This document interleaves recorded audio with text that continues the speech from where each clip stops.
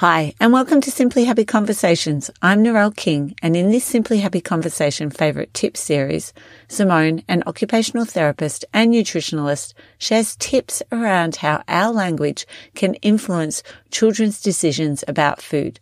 To listen to the full conversation, head to episode 14 or check out the recording on YouTube. Let's jump into this Simply Happy guest conversation.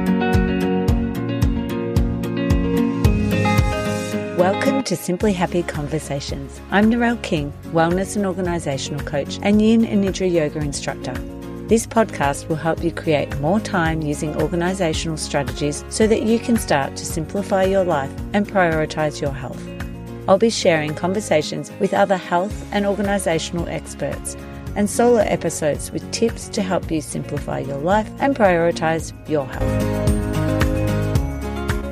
So maybe also then talk about the language and how we can use positive language in our home. Yeah, absolutely. I thought it would really build on, Fleur from your previous podcast had some wonderful language swaps, and I thought I'd do a bit of a shout out to anyone who hasn't caught that podcast of yours, because it really made me go, yes, okay, I like what she's saying, because it definitely is in alignment with what I talk about a lot.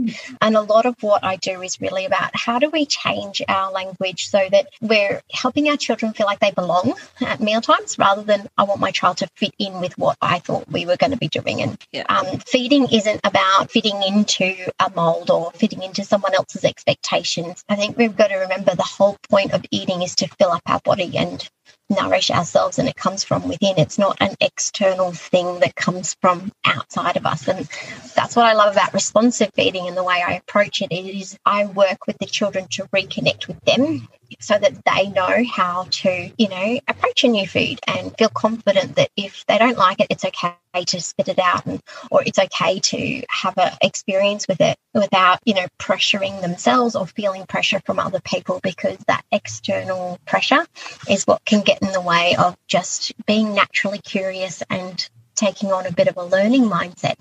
So some of the language ideas I have really tune into that. And I suppose a couple of the ones I have today that I thought we'd talk about is taking away some of those negative sentences at the mealtime. So if you're about to say, don't throw your broccoli, or no, don't do that, the no's and the don'ts are definitely the difficult parts, I suppose, in feeding, because they come from probably your childhood, and they're coming out of your mouth before you really recognise that they're coming out. So one language swap I have for that is, instead of saying no's or don't, say you can, and then finish the sentence. So I just trained myself that instead of saying no or don't, say you can, and then work out what I actually wanted them to do. That's a great one. Keep the broccoli on the tray over there if you don't want it close to you. You can spit your broccoli into the napkin, rather than whatever was going to happen. So giving a nice little you can instruction can help you with avoiding the negatives. And the benefit of that is you've given them a really specific instruction. They can't say, if I said, don't jump on the couch, but I'm in the middle of jumping on the couch and I'm getting that lovely vestibular input, and I'm loving this proprioception and all of the feelings and that sensory release that I'm getting from jumping on the couch. And then you say, don't do it. I'm like, no, but I feel great. It's like, oh, you can go and jump on the trampoline outside would be so much more specific, and I know what you want me to do, and I'm still going to get that feeling if I do that thing. So I think if we change around from the no's and the don'ts to the you can, it helps in parenting anyway, but especially around food, because we want them to know what to do with food. We don't want them to know what not to do, because the list of what not to do is excessive. We're really eating can be brought down to smaller tasks that are easier for them to follow. Yeah, that's perfect. I love it. I need a poster of that in our kitchen, I think. You can.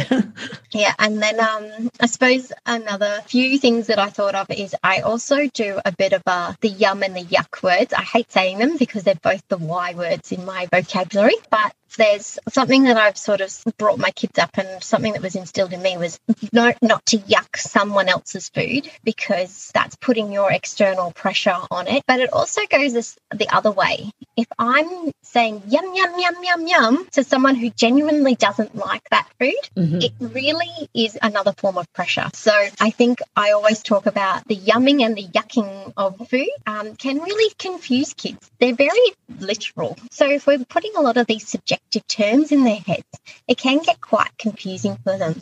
So I keep to tangible ideas. If I want to talk about food and I can't bite my tongue and I need to say something, I was like, wow, that broccoli is really bright green today, rather than anything about my subjective experience of it. Yeah. You know, obviously I am a big believer of no food talk at the table is better than any food talk. But I know that some people grew up with a lot of food talk around them and they're going to find that habit really difficult to break. So sometimes having that nice gentle step to moving towards a you can phrase or a, what can I say about that food that isn't putting my opinion onto the person, you know, keeping it tangible will really help. Oh, that has a big smell. Yes. Garlic.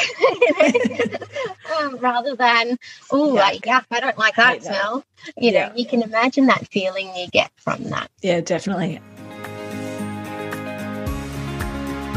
Thank you so much for joining me for today's Simply Happy conversation. If you enjoyed this episode, then I'd really appreciate it if you could leave a review. This helps others find it who are also looking for tips and organisational strategies to simplify their life and prioritise their health. If you enjoyed this episode, don't forget to subscribe so that you won't miss future episodes. You can also connect with me over at simplyhappy.com.au.